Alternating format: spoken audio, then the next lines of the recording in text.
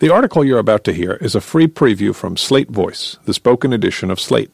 If you'd like to listen to a daily selection of the magazine's best stories, handpicked by our editors, join Slate Plus. Find out more at slate.com/voice. Jordan Peterson brings the dark web to Aspen. The intellectual dark web came to the sunny slopes of Aspen on Tuesday night when New York Times opinion editor Bari Weiss interviewed Jordan Peterson, the popular and provocative University of Toronto psychologist who has built a best-selling brand on the idea that his ideas about gender and politics are being silenced by mainstream critics. That the conversation took place on stage at the Aspen Ideas Festival, about as mainstream and prestigious a venue as any professor could hope to address, did little to dampen that sense of grievance. Caitlin Flanagan, a contributing editor at The Atlantic, set the tone with a journalist-bashing introduction. Flanagan guaranteed that media outlets will publish at least 2 articles that mischaracterize the event and promised attendees she would publish the inevitable corrections on her Twitter account Wednesday morning. None have appeared as of this writing. It was a fitting introduction for a conversation between Peterson and Weiss, who have interpreted opposition to their ideas about sexism and transphobia as a silencing campaign waged by politically correct thought police. In a May column for The Times, Weiss cast Peterson as the vanguard of an intellectual dark web, a group of generally conservative writers, academics, and commentators who believe they've been chased out of mainstream intellectual debate because their brave ideas challenge social justice orthodoxy with a particular focus on the hazards of feminism. One might assume that sharing the stage at the Aspen Festival would put that self-congratulatory grievance to rest. But at this point, it's clear that this gripe is central to Peterson's shtick, even when he's on a stage. In Aspen, with one of the most visible employees of one of the most widely read newspapers in the country.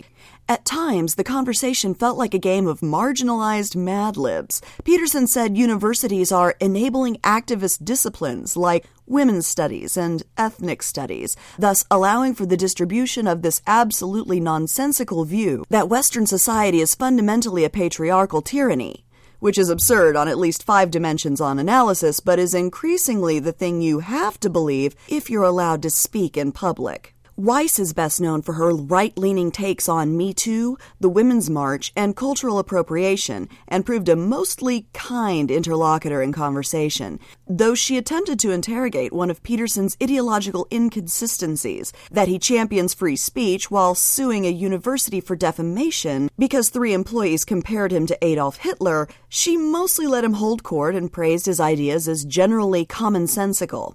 By turns, Weiss accused the mainstream press of mischaracterizing, manipulating, intentionally torquing, and defaming Peterson and his words. Here's the thing about Peterson's words. They're big, but they don't mean much. This is even more obvious in person than it is on the stage. He repeats a few impressive-sounding clauses over and over again. A priori cognitive categories is one. Those explain, according to Peterson, why humans naturally interpret one another through the lenses of masculine, feminine, and child. A priori ideological supposition is another.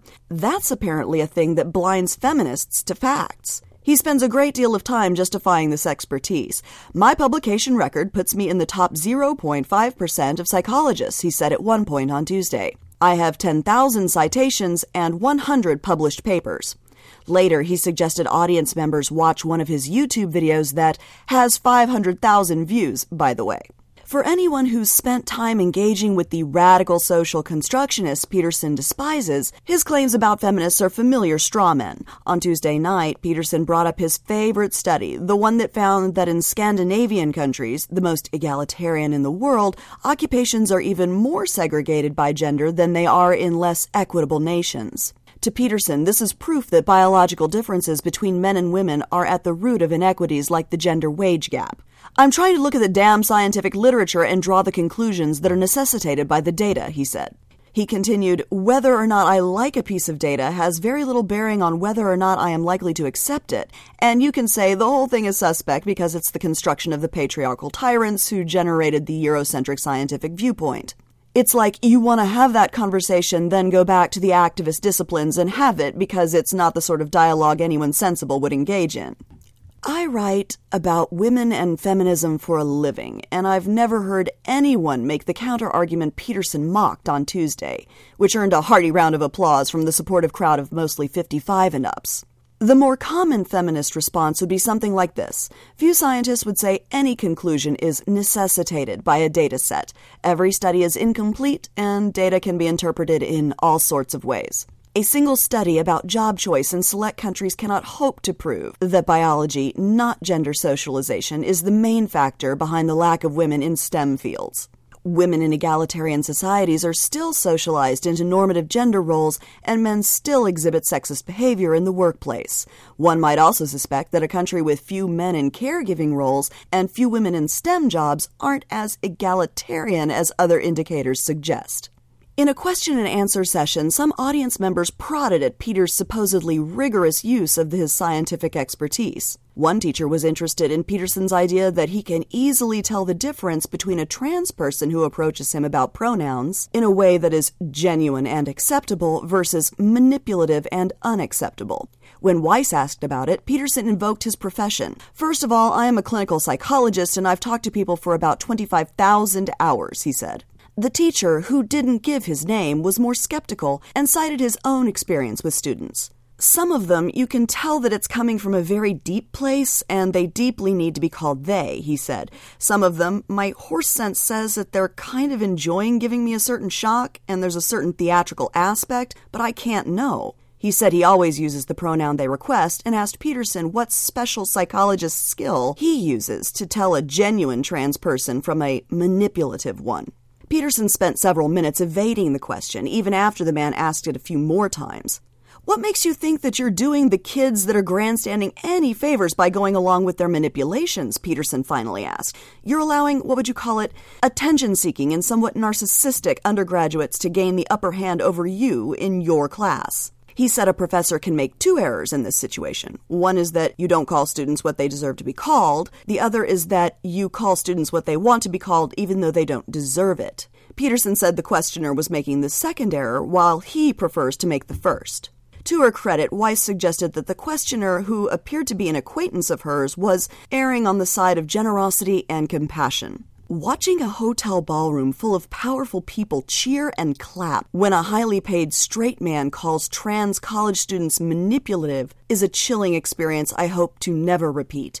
But I'm glad to have finally seen Peterson speak in person, if only because his shtick is even more transparently bogus as it leaves his mouth and enters the ears of his fans. The arguments aren't new or courageous, and despite his insistence to the contrary, they're not based in science or the values of free speech. He is a droll message delivery system that tells people who are uncomfortable with shifting social dynamics exactly what they want to hear. Peterson's attempt to put trans people's very identities up for intellectual debate looks most bizarre next to the gospel of morality he preaches. He told Weiss that the motivating impulse behind his work is a desire to discover how it is you must conduct yourself in the world, such that, if another Hitler were to come to power, you would be part of the resistance rather than a follower of orders. Quibbling over whether trans-identified students are truly transgender seems a strange place to start.